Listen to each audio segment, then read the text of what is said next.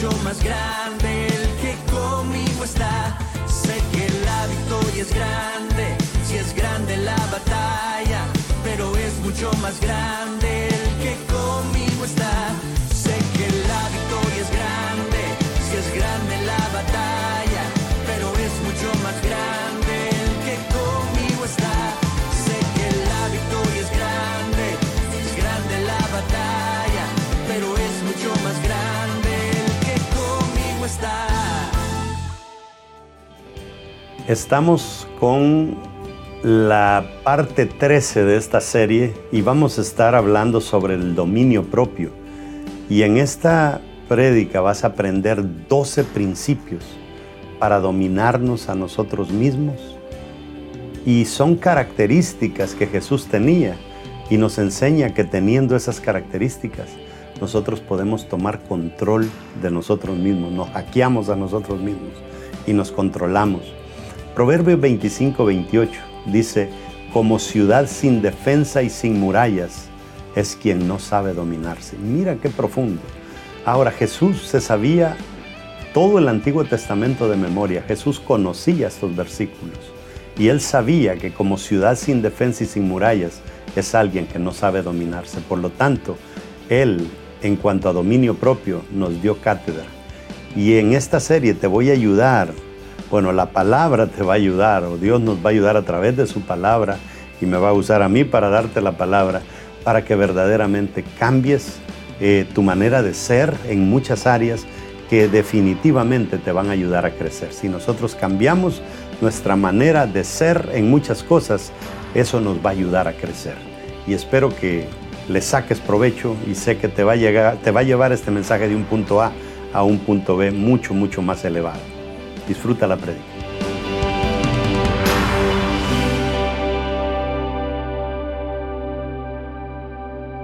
Bueno, diga conmigo, la Biblia es palabra de Dios. Si Dios lo dice, yo lo creo. Si Él dice que tengo riquezas, soy rico. Si Él dice que tengo salud, soy sano. Si Él dice que tengo salvación, soy salvo. Si Él dice que soy su hijo, soy importante. Por eso, de hoy en adelante, nadie más me definirá. El único que me define es Dios, mi Hacedor. Dele un aplauso al Señor. Hoy vamos a estar hablando sobre el dominio propio y quiero que le ponga mucha atención a Proverbios 25-28.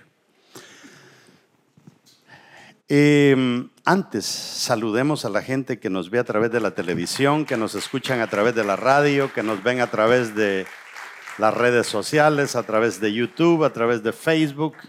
Y ahí vamos. Estamos en otras plataformas, en podcast. Quiere escucharlo en audio, ahí también lo tenemos. Lea conmigo Proverbios 25-28, pero póngale mucha atención. La palabra se come como se come el pescado, ¿verdad? Así despacito, pero saboreándolo. Como ciudad sin defensa y sin murallas es quien no sabe dominarse. Mire qué tremendo, un solo versículo. Dominio propio. Quiero que lea conmigo 2 Timoteo 1:7. Pues Dios no nos ha dado un espíritu de timidez, sino de poder, de amor y de dominio propio. Mire qué interesante. 3 cosas que el Espíritu Santo le urge hacer en nosotros cuando nosotros nos hacemos cristianos, que amemos a los demás. Él quiere revestirnos de poder, pero lo más importante es dominarnos, gobernarnos a nosotros mismos. Si no, estamos mal. Si le voy a dejar una última lectura, Proverbios 16:32, más vale ser paciente que valiente, más vale el dominio propio que conquistar ciudades. Mire cómo la Biblia le da mucho énfasis al dominio propio. Siéntese, vamos a elaborar en este mensaje este día. Dominio propio significa entregarle a Dios todo nuestro ser, nuestro cuerpo, nuestra alma y nuestro todo. Pero entregarle a Dios nuestra alma significa darle nuestros pensamientos, nuestros sentimientos y nuestra voluntad. Cuando usted le entrega a Dios sus pensamientos, sus sentimientos y su voluntad, usted le ha entregado a Dios su conducta. O sea que si usted ve un cristiano que tiene una mala conducta, son cuentos, no es cristiano. ¿Ok? 40 días de ayuno nos muestran que Jesús se prepara en autocontrol y en dominio propio. Eso es lo tremendo del ayuno. El ayuno nos ayuda a gobernarnos a nosotros mismos. Porque a veces usted no sabe si es su apetito el que le está pidiendo comida, o es su estómago el que le está pidiendo comida, o es su costumbre. Pero con los ayunos se ve que todas esas cosas salen sobrando y usted tiene que frenarse, y si son 40 días, imagínese. Estaremos aprendiendo sobre 12 principios. Yo no creo que los logremos en este día, pero si sacamos 6 o 7 estamos bien. Sabemos que un principio es una ley. Jesús se gobernó bajo principios, bajo leyes. Ahora, un principio y un hábito, un principio y un valor, hay una cierta diferencia. A veces nosotros creemos que es la misma cosa, pero principio es la ley que Jesús dijo que debemos de obedecer. Valor es cuando nosotros ya abrazamos ese principio. Entonces nosotros los cristianos conocemos muchos principios, pero practicamos pocos valores. Y allí es donde allí es donde nosotros cojeamos y tenemos un gran producto para tener éxito en la vida, como lo es el Evangelio. Pero tenemos hábitos que no nos dejan avanzar. Entonces los principios son leyes que afectan, impactan cómo vamos a actuar y cómo nos vamos a desenvolver en situaciones críticas. Cuando nos va bien, todos nos comportamos bien. Cuando viene un problema es cuando se ve la verdadera persona. Este virus nos ha revelado quién verdaderamente es cristiano y quién no. Los principios son constantes, no cambian. O no es que esos principios los practicaban en el 1960. No, nunca fallan. Lo bueno de los principios es que son los mismos en Rusia, en China, en Brasil, en Estados Unidos. Donde usted va son los mismos. No hay un país donde usted vaya donde premien la deshonestidad. No hay. No hay un lugar donde usted vaya que le den una medalla al más impuntual. Todos los principios son iguales. Entre más principios yo practico o una persona practica, menos cambiante es la persona. Porque hay personas, hermanos, que hoy son de una manera y mañana son de otra. De un día para otro. Es más, hay unos que los bipolares de una hora a otra ya son personas totalmente distintas. Entonces Jesús modeló estas 12 características que nos llevan a gobernarnos a nosotros mismos. Voy a comenzar con la primera. Usted tiene un bosquejo y los que nos ven a través de las redes sociales, baje nuestra aplicación Vida Real, la que tiene la aguilita, y automáticamente le va a aparecer el sermón en la parte número 1 de la aplicación. Jesús conocía propósito. Escriba eso.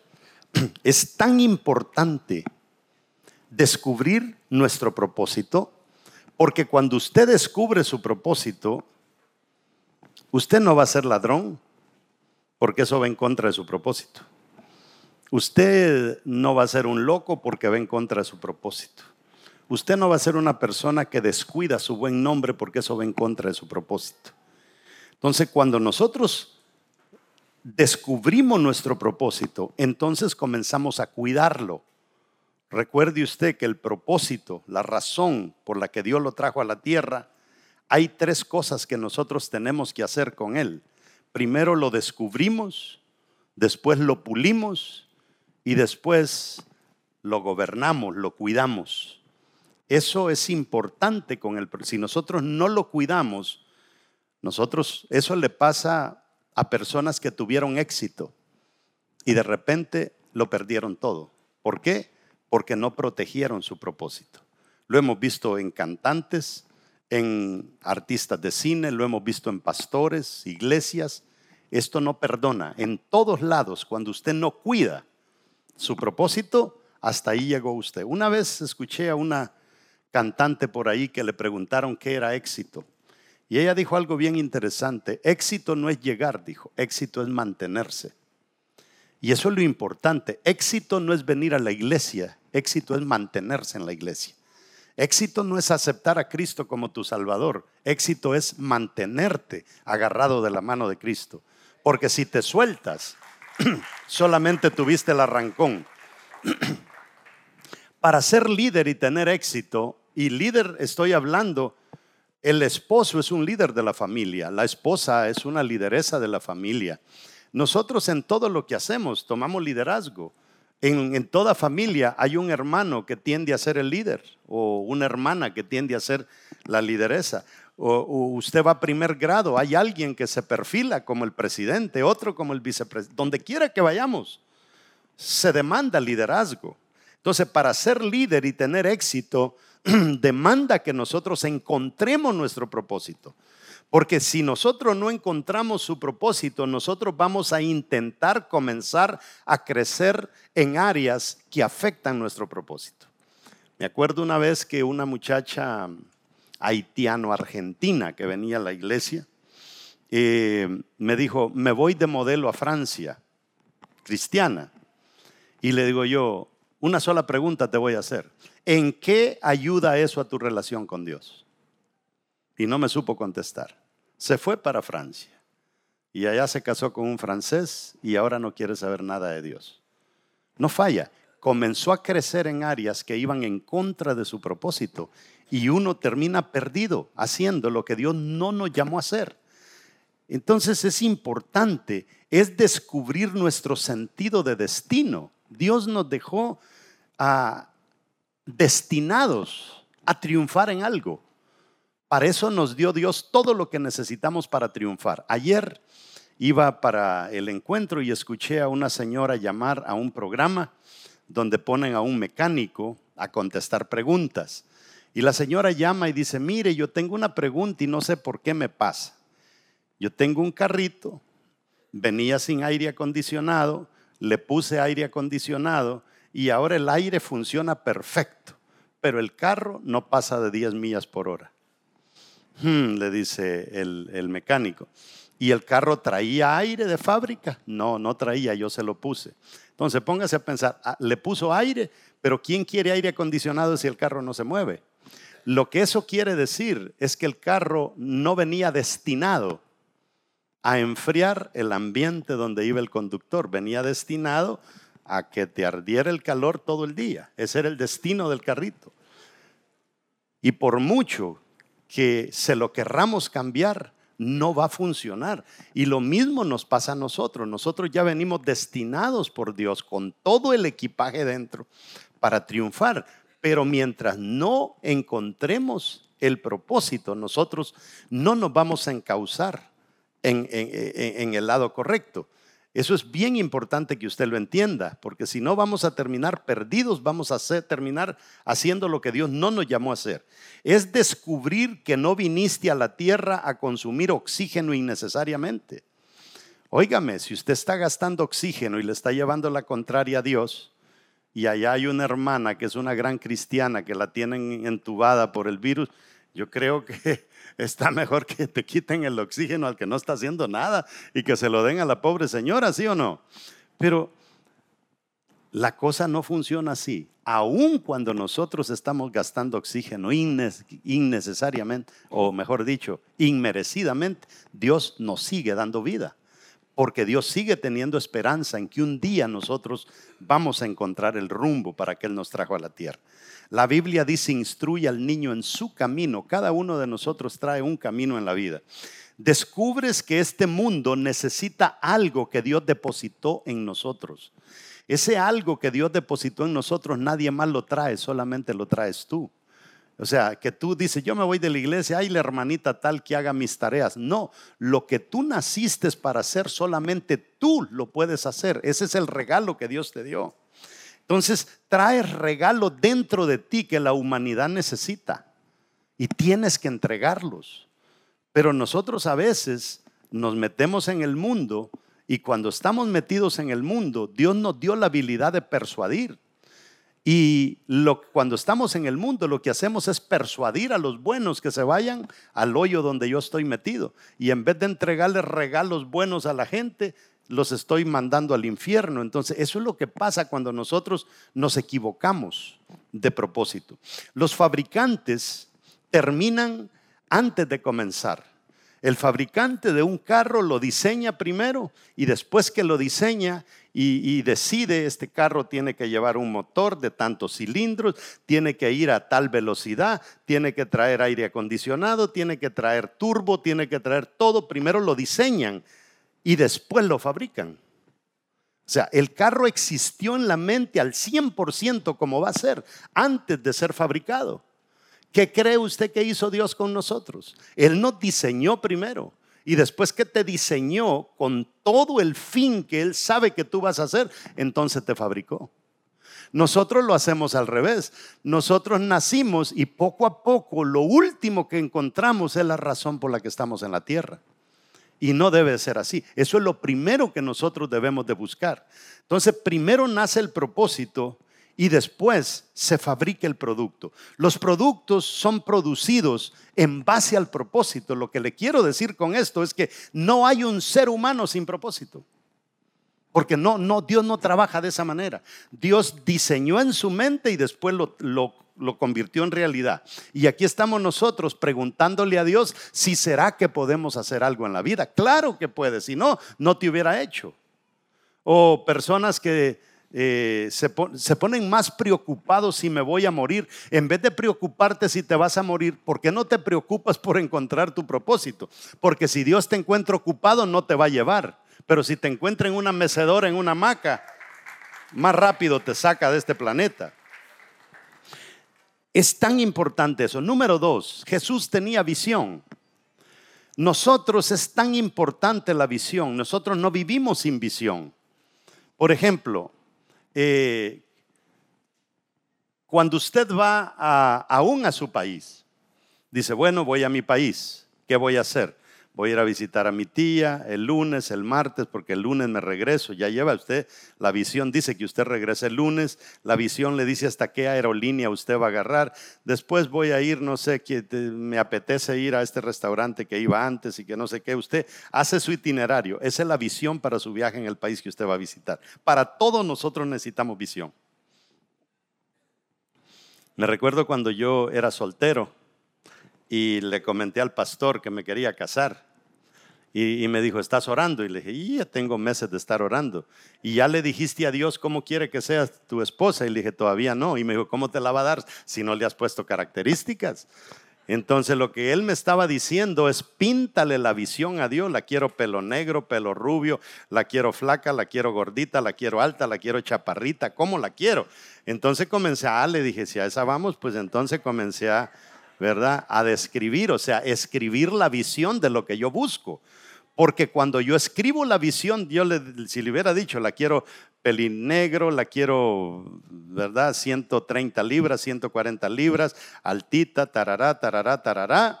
Entonces se me aparece una rubia, esa no es, ¿verdad? Sencillo. Es sencillo cuando uno pone la visión. Entonces la visión es tan importante para nuestra vida. Aún cuando usted se va a casar, usted tiene que tener una visión. ¿Cuántos hijos voy a tener? ¿Cómo va a ser el tipo con el que me quiero casar? Todo demanda una visión. De lo contrario, nosotros vamos a perder tiempo aquí en la tierra, tiempo innecesario. El visionario, por eso es que Jesús tuvo éxito, porque él sabía lo que había venido. Cuando estante Pilato le dijo, mi padre y yo hasta hoy trabajamos. O sea, él vino a trabajar, él no vino a haraganear aquí a la tierra. Y cada vez que usted ve afirmaciones de Jesús, Jesús es bien claro por qué está aquí a la tierra. Yo he venido a buscar las ovejas perdidas. O sea, él no vino a jugar trompo, capirucho aquí. Él vino Para los que no son de Centroamérica, trompo y capirucho, no sé qué será para ustedes, pero es una cosita que se pone la gente a hacer así todo el día, Dios mío. Eso era antes de que existiera Facebook, porque ahora... El visionario ve un futuro que es mejor que el presente y está dispuesto a perseguirlo. Eso es un visionario. Cuando tú ya tienes visión, tú ves un futuro que todavía no existe, pero lo quieres materializar. Tu realidad es un desastre, pero lo que tú estás viendo es grandioso. Entonces tú te atreves a arriesgar lo que tienes ahora e irte a perseguir lo que estás viendo. Y si eres un visionario, lo vas a alcanzar. Si no eres un visionario, no lo vas a alcanzar. Por eso es importante el que nosotros seamos visionarios. El visionario sabe a lo que él le apunta en la vida y no toma atajos. El visionario no anda agarrando caminos fáciles. El visionario sabe que tiene que desarrollar una cierta musculatura para poder aguantar con las grandes bendiciones de Dios. El que agarra una vida fácil, le digo que va a terminar mal. Los grandes de la Biblia creyeron su visión. La creyó José, la creyó Josué, la creyó Moisés, David. Todos ellos entendieron a qué habían venido. David era un chamaquito cuando lo ungieron para que fuera rey y no descansó hasta que fue rey. A José le dieron un sueño de que iba a gobernar, y en vez del sueño, en vez de gobernar, lo que le vino fue una cisterna, unos hermanos que lo querían matar, una esposa de Potifar que lo acusó, una cárcel que le pusieron la camisa de rayitas. Eso es lo que le vino a él, pero él no paró de ver que él había nacido para gobernar y terminó gobernando, ¿sí o no? Sí, terminó gobernando. Y eso es lo que pasa cuando nosotros somos visionarios. La visión de Jesús era venir a la tierra y morir por toda la humanidad y salvarnos. ¿Nos salvó Jesús, sí o no? Sí, nos salvó. Entonces en la Biblia tenemos gente visionaria y Dios espera que nosotros seamos como estos personajes, que metimos la pata, que caímos, que nos reventamos la trompa, que nos pasó esto y lo otro. Eso no importa. Lo importante es que nos levantamos y seguimos persiguiendo el sueño que Dios había puesto para nosotros. Entonces José vio su final en su adolescencia. Es importante que nosotros seamos soñadores, porque no es que voy a esperar 40 para ser visionario. Por Dios, ya se te fue la vida.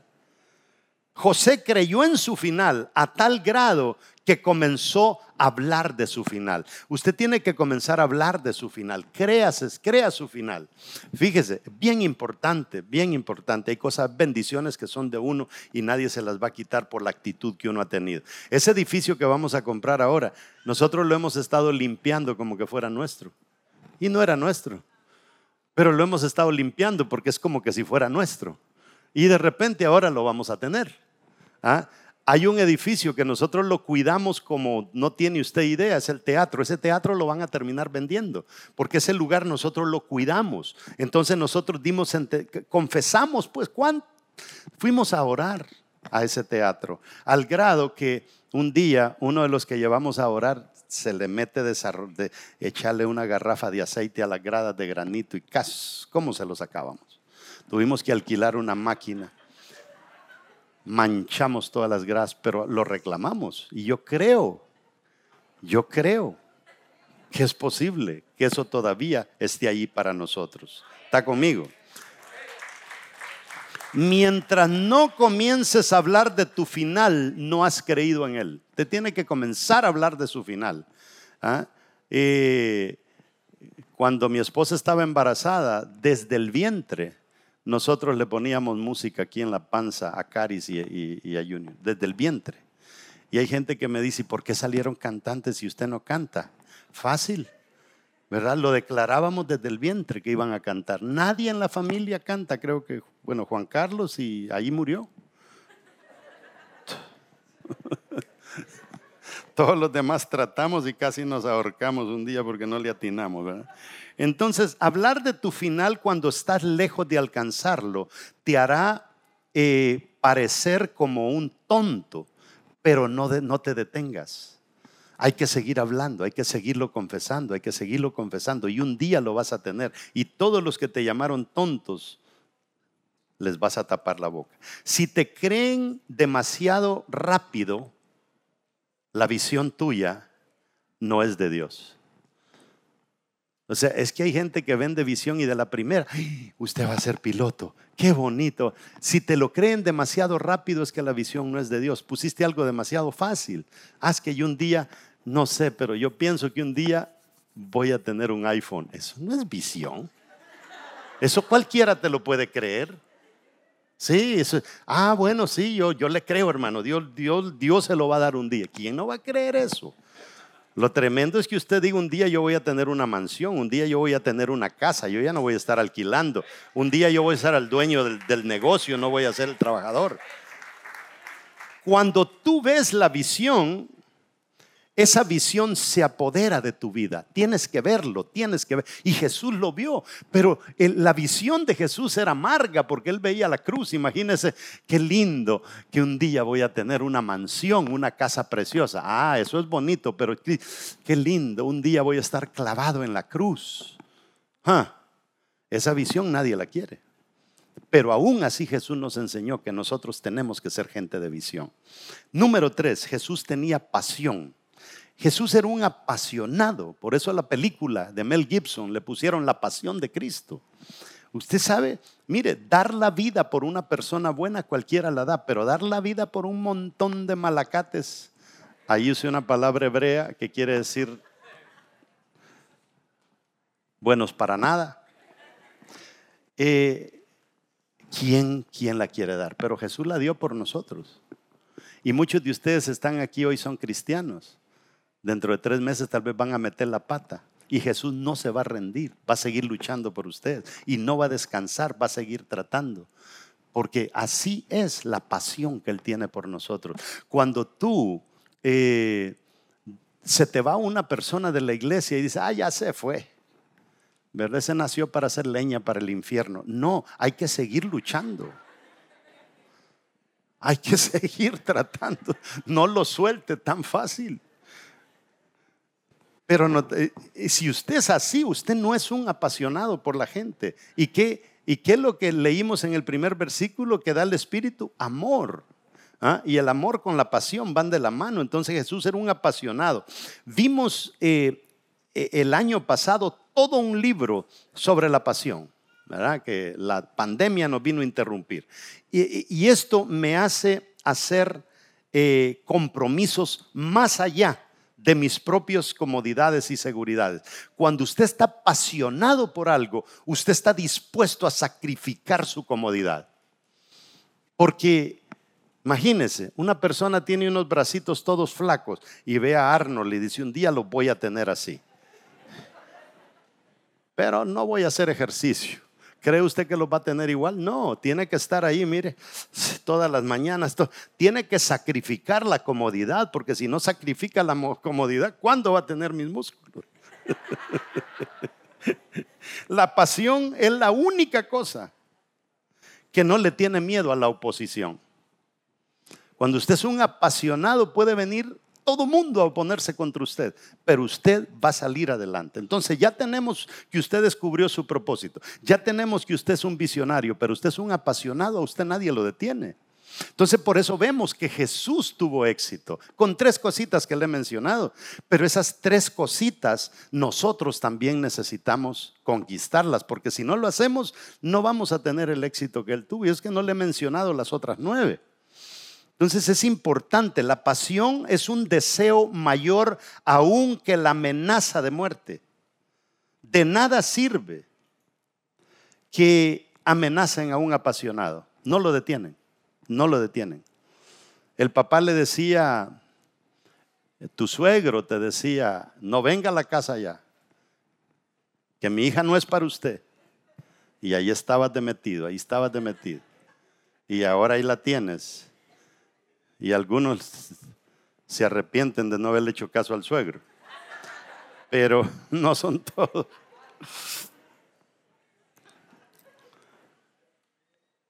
Jesús fue un apasionado porque estuvo dispuesto a morir por nosotros. Por eso decimos que Él fue un apasionado y de Él nosotros debemos de aprender. La vida nos observa hasta donde avancemos con nuestra pasión. Y la vida se encarga de recompensarnos. Si tú estás dispuesto a morir por tu pasión, la vida te va a recompensar. No te vas a quedar sin recompensa.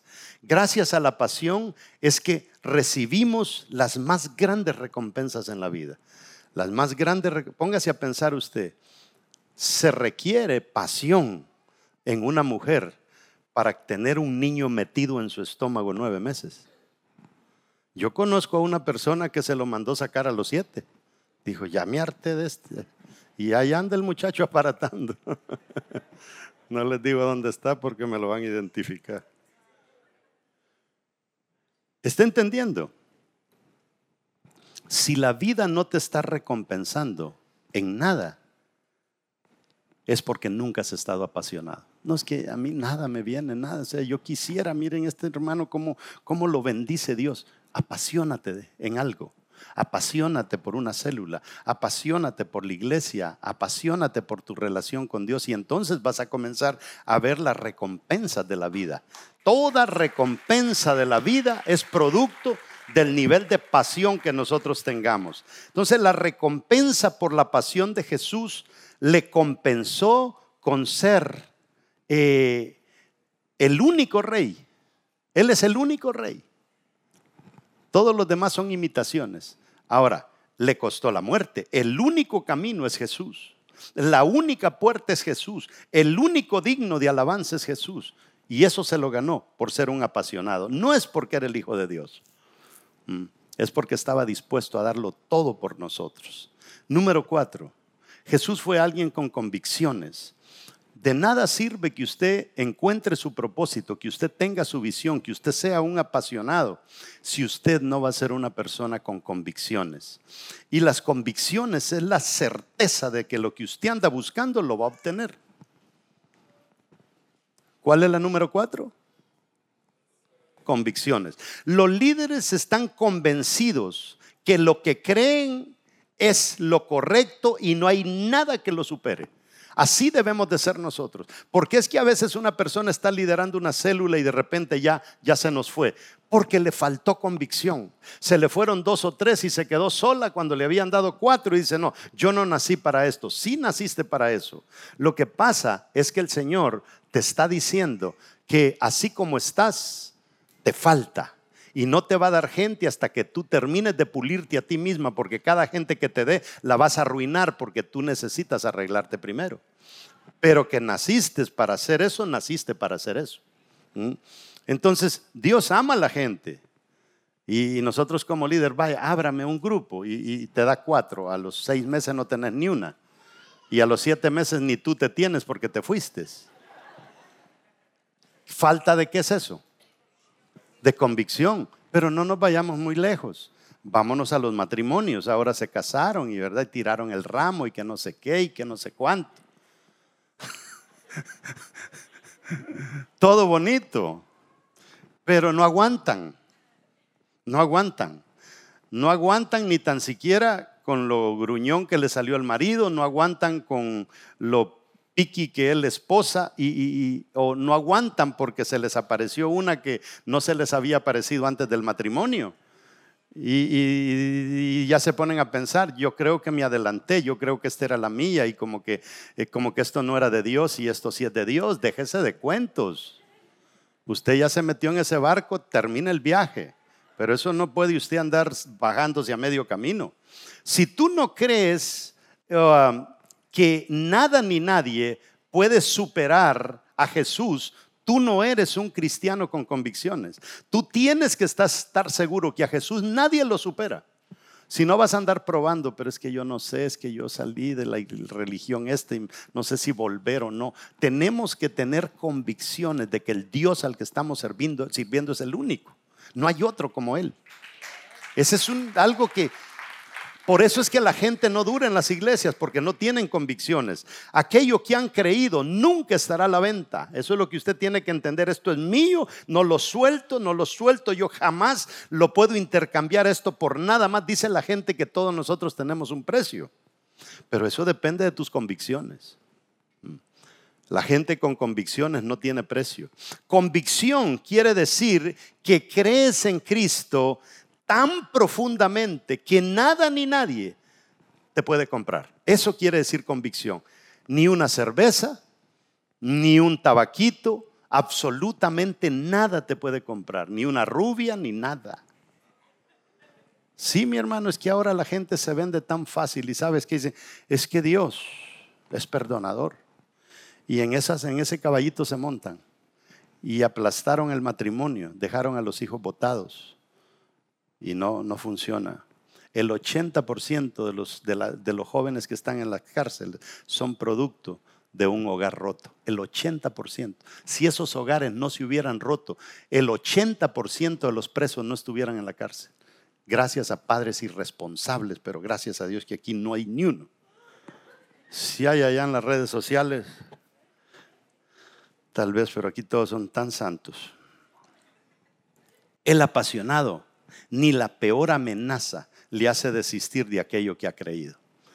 Por eso es importante, ¿era o no Jesús una persona que tenía esta característica?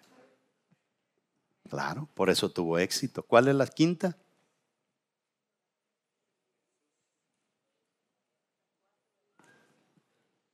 La 4, vamos, ¿verdad? Ok. ¿Cuál es la 4? Convicciones. Ahí están. Propósito, visión, pasión, convicciones. Esas 4 cosas no te van a dejar fracasar. Esas 4 cosas, mire, está garantizado que tú vas a tener éxito. Con esas 4 cosas ya tienes bastante, pero faltan todavía. Últimamente mucha gente ha descubierto que aquellos líderes que ellos creían que tenían convicciones, no tenían convicción alguna. ¿Por qué? Porque en el medio de la pandemia lo dejaron todo tirado. Y no, hermana, es que mire, sea sensata, fíjese los líderes, sea sensata, hermana, hay que respetar a las autoridades. Ok, hermanito, Dios le bendiga, allí voy a seguir aguantando. No es así. O sea, cuando una autoridad me dicta una orden que va en contra de la orden que Dios me ha dictado, yo tengo que escuchar a Dios primero. Aunque la autoridad tenga que decirle, discúlpeme, el otro día vino la policía y todo, y nos paramos y dijimos, estamos adorando a Dios. Eso es lo primero que vamos a hacer. Y ya nos dejaron quietos, no sé por cuánto tiempo, pero no nos han vuelto a molestar. Pero tenemos que pararnos bien. ¿Por qué? Porque somos gente de convicción. Si no fuéramos gente de convicción, ya nos hubieran cerrado. La gente sin convicciones no avanzan, la gente sin convicciones flota. Y cuando se les seca el agua, ahí se quedaron atortados. Tenemos que ser nosotros gente de avanzada. Y para ser gente de avanzada, tenemos que ser gente de convicción. Cuando tú flotas en la vida, no eres un líder, porque te dejas ir para donde el agua te lleva. Es bien importante eso. Ahora, los líderes no siguen las multitudes. Los líderes siguen a aquellas personas de las que pueden aprender algo. El líder no anda buscando multitudes. Por eso, a mí me da miedo cuando ustedes dicen, es que ahí viene el predicador no sé qué, y dicen que va a estar lleno.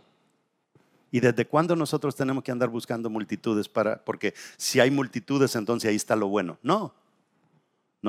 A veces los caminos más difíciles son los menos frecuentados. Caminos nadie los quiere agarrar. Métase usted a ser un buen cristiano y va a ver que poquitos caminan por ese camino. Pero el ser mal cristiano está saturado, está lleno de gente. El líder con convicciones se opone a lo convencional, al status quo, como le dicen ahí. Dicen, el líder que naciste para tener éxito, a ti te pueden dar ganas, si es que todo el mundo va para allá y todo el mundo, yo aquí solito.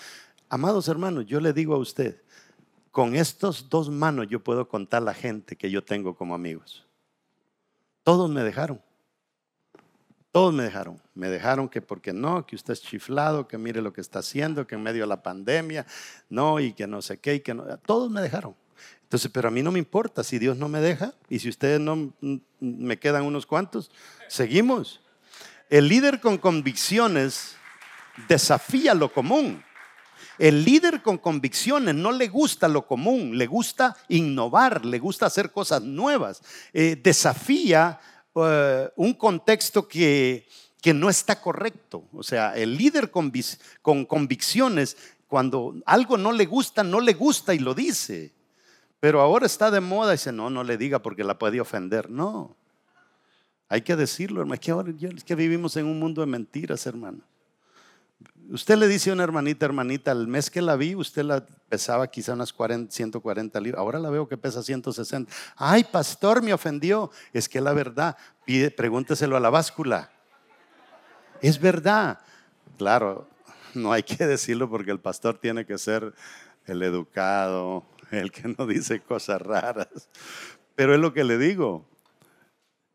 A veces uno se da cuenta que la esposa tuvo una subrelación antes del matrimonio, no se la contó al marido, se casaron y felices de la vida. Allá con el tiempo, pasa el tiempo y la esposa dice que tengo que decírselo, que tengo que decir. Dígaselo, ese día la va a dejar. ¿Sí?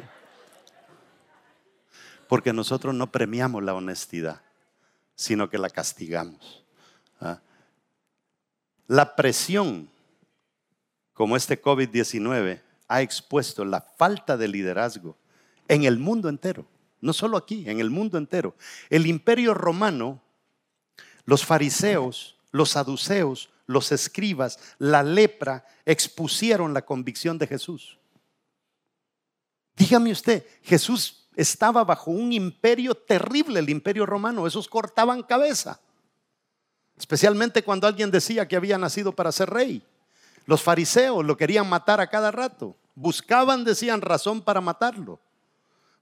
Contrataban gente para que dijera mentiras de él para matarlo más rápido. Los saduceos igual. Los escribas lo querían, los leprosos, él andaba y mejor los sanaba. Ellos probaron la convicción de Jesús. Y Jesús nos demostró que en medio de la lepra, en medio de la pandemia, en medio de lo peor, uno puede mantenerse recto y puede mantenerse fiel. Eso lo aprendemos de él. Entonces no vengamos nosotros a decir, ay, es que a mí me dieron el terreno más duro para abrir esa célula. Mentiras, el aguado es usted, la tierra está lista esperando a que usted vaya a hacer algo.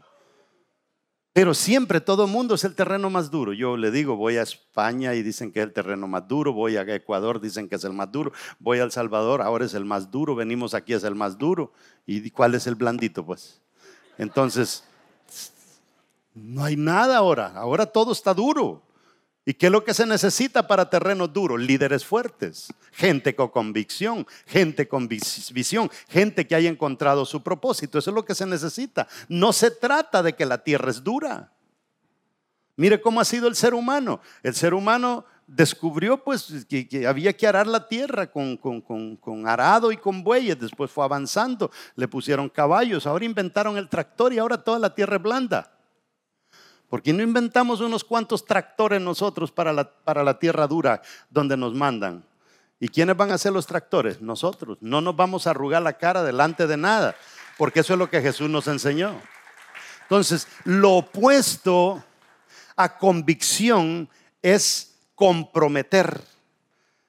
No puedes tú comprometer tus valores. No los puedes comprometer. Tienes que defender tus valores. Por eso es que la gente de antes no firmaban papeles, su palabra era su firma. Ahora no, ahora le digo que la gente firma. Fíjese que usted ahora va a comprar una casa y un día estábamos haciendo una transacción bancaria y firmé todos los papeles y me dijo, todavía le falta uno.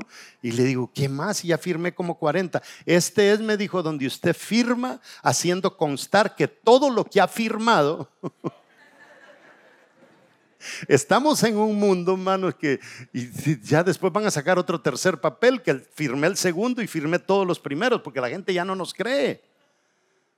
Entonces estamos en un mundo donde no se respeta el compromiso. Hay gente que hace las cosas por compromiso, otros lo hacen por convicción. El que lo hace por compromiso no dura mucho. Cuando le quitaron el compromiso se va. Una vez le pregunté a un muchacho y le digo, ¿todavía estás en la iglesia aquella? Sí, pastor, me dijo, entré por amor, pero sigo ahí por puro compromiso. Cuando le quiten el compromiso se va. Hermano, si usted me agarra esta prédica y no me agarra ninguna otra, usted va a salir adelante.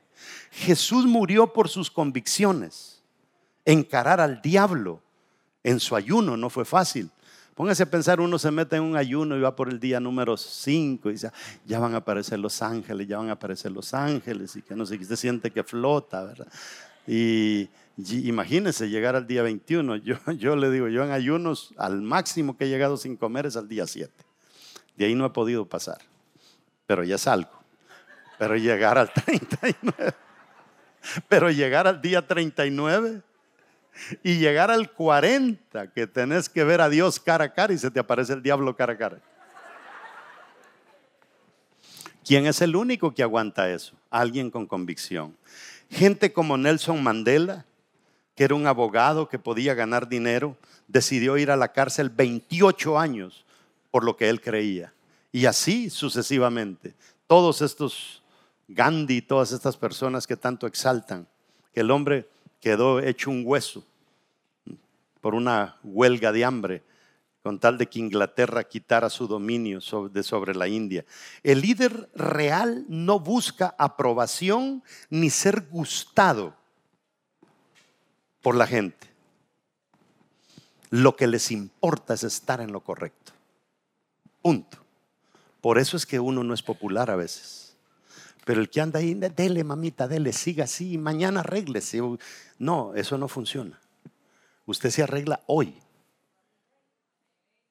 Se arregla hoy, porque hay mucho que perder. Si siempre estás en lo correcto, la vida siempre te elevará como la crema.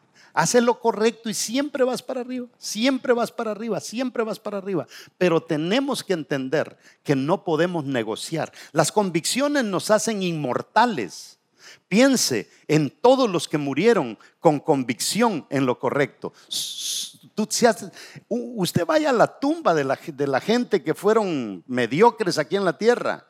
Ahí están todas podridas, pero hay unas tumbas, Dios mío, que el otro día sacaron algo en México, de unas tumbas en México que valen como $50,000, $80,000, porque fueron líderes del narcotráfico, imagínense. ¿Cómo se premian entre ellos? Pero una persona que dio la vida por lo correcto, nunca su tumba va a ser abandonada. Es más, una persona que dio su vida por lo correcto sigue viviendo aún cuando está muerta. Usted sabe que a nosotros la gente muerta es la que nos está dando trabajo. Sí, todo lo que hacemos ahora se lo debemos a muertos. Ahí anda en un carrito usted, el que lo inventó ya se murió. ¿Sí o no? Todo. Aquí ando yo con este teléfono, el que lo inventó ya se murió. Fueron gentes seculares que hicieron la diferencia. ¿Qué es lo que estamos dispuestos a hacer nosotros por el Señor? ¿Qué es lo que estamos dispuestos a hacer nosotros por este mundo? Dios nos entrega, mañana te va a entregar un día lunes, que se ha hecho un desastre. El lunes van a entrar a actuar el diablo y todos sus demonios y gente negativa, y ahí estás tú también. ¿Qué vas a hacer tú para que ese día cambie? ¿Qué le vas a agregar al lunes? Para que el lunes, cuando termine en la noche, le puedas decir: Señor Jesús, aquí te entrego el lunes, algo hice. No lo cambié todo, pero hice la diferencia. Y si cada uno de ustedes agarró el lunes y nos metimos a hacer cambio, el martes ya va a ser distinto para mucha gente. Y así, si no paramos en todo abril, mayo ya va a ser diferente. Y si no paramos abril, mayo, junio va a ser diferente. Y así, y si no paramos de aquí a diciembre, 2022 va a ser diferente para miles de personas por el trabajo que tú hiciste. Pero necesitamos convicción. La crítica no destruye a la gente con convicciones. La crítica lo que viene a hacer es que hace más fuerte a la persona con convicciones. Las convicciones son creencias muy profundas en lo que es correcto. Eso es lo importante, lo que es correcto. No es lo que es bonito, no es lo que es fácil, no es lo que me gusta, es lo que es correcto. Y eso es lo que tenemos que defender, aunque duela. Cuando tengas que encarar la verdad, cuando diciendo una mentira te sales del problema rápido, encara la verdad. Di la verdad, aunque te traiga consecuencias. Pero más, decía mi abuelita, que la mentira tiene patas cortas. Porque tarde o temprano te van a descubrir que mentiste, y ahí sí nadie va a creer en ti. Más fácil crea una persona en alguien que fue correcto y dijo la verdad, aunque al principio la gente te deteste y te odie, te van a llegar a entender más que si tú encubriste la mentira por un largo tiempo y no dijiste absolutamente nada. Imagínense, nos quedamos simplemente en la 4. Con esas 4, hermanos, si me ayudaran a practicarlas, practiquémoslas. ¿Cuál es la primera? Propósito. Pregúntate, ¿cuál es mi propósito?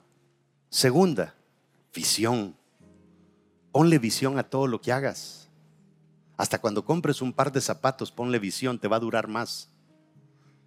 Sí, lo vas a cuidar, no lo vas a mojar, no lo vas a meter al lodo. Ponle visión a todo. 3, seamos apasionados, hermano. Yo veo gente que cuando come son tan apasionados. Oh my God, oh my God. Y se les nota lo apasionado que son. Pero así seamos para otras cosas. Y por último, ¿cuál fue la 4? Convicción. Seamos gente, póngase de pie. Seamos gente de convicción. Aquello que hemos creído no está a la venta. El evangelio que hemos creído lo vamos a defender. Nadie nos va a soltar de la mano de Dios. Vengan enfermedades, vengan conflictos, venga lo que venga, nosotros no nos vamos a soltar de Él. Dios está buscando por gente con estas características, porque cuando las encuentra, Dios les quiere dar responsabilidades, bendiciones grandes. Pero mientras tú no tengas estas características, Dios dice: estoy esperando, hijo, mejora un poco, ahorita se la voy a dar a aquel, porque aquel sí está bien. Nosotros le hemos entendido mal, mis hermanos. Nosotros creemos que hay gente que dice: no, es que usted tiene que ser un cristiano que no sé, que grite cuando cantan y que esté ahí. No, hermano, eso es bueno, pero tenemos que trabajar en nuestra fibra de quienes nosotros somos. Tenemos que ser diferentes cada día. La gente, cuando nos ve a nosotros, verdaderamente tienen que inspirarse en nosotros. No decir: ay, Dios mío, yo no sé por qué esa persona va a la iglesia, si esa no está en nada. Tenemos que comenzar. Y hermanos, usted no se engañe. Si la gente sabe quién usted es, si le han puesto el apodito, por algo se lo han puesto. La hermanita lengua larga, ya quítese ese apodo, ¿no? La fácil, no, quítese eso. Y ya, es que mire, a veces uno llega a una persona y dice: yo quisiera darle un privilegio a ella. No, hombre, pastor, no. Tenemos que nosotros mejorar ya. No se vale ser representantes de un Dios tan bueno, de un Jesús tan bueno, siendo gente mediocre. Tenemos que mejorar.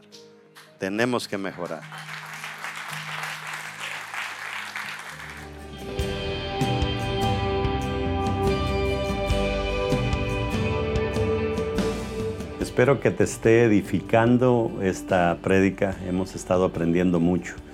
Y si te diste cuenta lo que hablamos en el punto número 10, que Jesús era muy dedicado, qué poderosa es la dedicación. Mira lo que dice Mateo 26, 33 y 34. Aunque todos te abandonen, le dijo Pedro al Señor. Dice: aunque todos te abandonen, declaró Pedro, yo jamás lo haré. Te aseguro, le contestó Jesús, que esta misma noche, antes de que cante el gallo, me negarás 3 veces. Y esto quizá más que profecía era porque Jesús conocía a Pedro. Y es que a Pedro le faltó lealtad, a Pedro le faltó fidelidad y a Pedro le faltó compromiso, simple y sencillamente porque no era una persona dedicada. Cuando nosotros nos dedicamos de corazón a algo, automáticamente vamos a intentar ser lo mejor que podamos. No vamos a ser desleales, no vamos a ser infieles y no vamos a ser gente falta de compromiso. Y espero que te esté ayudando esta prédica y que te siga ayudando por el resto de la vida. Recuerda lo que yo siempre digo. No es la palabra que escucho la que me cambia, sino es la palabra que yo retengo y que abro mis oídos y abro mi corazón y todo mi entendimiento y le abro las puertas a Dios para que obre en mí a través de esa palabra. Pero también, si tú no le sirves al Señor y dices, wow, qué bonita esa palabra, qué tremendo. Todo esto es perfecto y es bonito. Pero para nosotros poder sacarle fruto a esto y poder disfrutar esto, necesitamos tener una relación con Dios. Y te quiero invitar a que entables una relación con Él, sencillo, a través de esta oración. Simplemente repite conmigo. Si ya lo hiciste una vez y volviste al mundo, hazlo otra vez. Dios se vale de los arrepentidos. O sea, a Él le encanta que nosotros, aunque hayamos cometido un error, lo volvamos a intentar. Di conmigo, Señor Jesús, reconozco que he pecado, pero también reconozco, mi Dios, que tú diste a tu único Hijo, porque sabías que íbamos a fallar tantas veces y con un solo sacrificio, tú podías corregir todas mis faltas. Gracias por la sangre de tu Hijo. Y gracias, Señor, porque a través del arrepentimiento mío este día, tú vas a revolucionar mi vida y me vas a cambiar. Y en retorno a lo que tú estás haciendo conmigo, Señor, yo sé que voy a ayudar a cambiar algo del entorno en el que tú me has puesto. Gracias te doy, Señor, por tu perdón y gracias por escribir mi nombre en el libro de la vida. Amén. Si tú hiciste esta oración, definitivamente vas a experimentar una revolución en tu vida, en tu manera de ser, y vas a ser una persona irreconocible, no en 20 años, sino en pocos días. Dios es capaz de darle vuelta a nuestro pasado y alinear nuestro presente para que podamos escribir un futuro digno, un futuro poderoso, un futuro grande para nosotros y para nuestros hijos. Si no estás cerca de una iglesia Vida Real y has tomado esta decisión a través de una de las plataformas en línea o una predicación en radio o en televisión, yo sé que 2 semanas a partir de ahora, calculo, vamos a tener nuestra iglesia en línea y tú te vas a poder conectar. Quizá cuando estés escuchando este mensaje, porque lo puedes escuchar semanas o 2 meses después, la iglesia en línea ya está funcionando. Y a través de esta plataforma te vamos a poder educar y vamos a poder entrar en contacto conmigo. Va a haber un pastor dedicado exclusivamente para esto. Y si tienes una iglesia conocida cerca, pues puedes visitarla siempre y cuando te ayuden a cambiar y a crecer. Eso es lo que andamos buscando. Gracias por prestarme tu cabeza, por prestarme tus oídos y que Dios te bendiga. Dios los bendiga a cada uno de ustedes grandemente. Los bendigo en el nombre poderoso de Jesús. Bendiciones.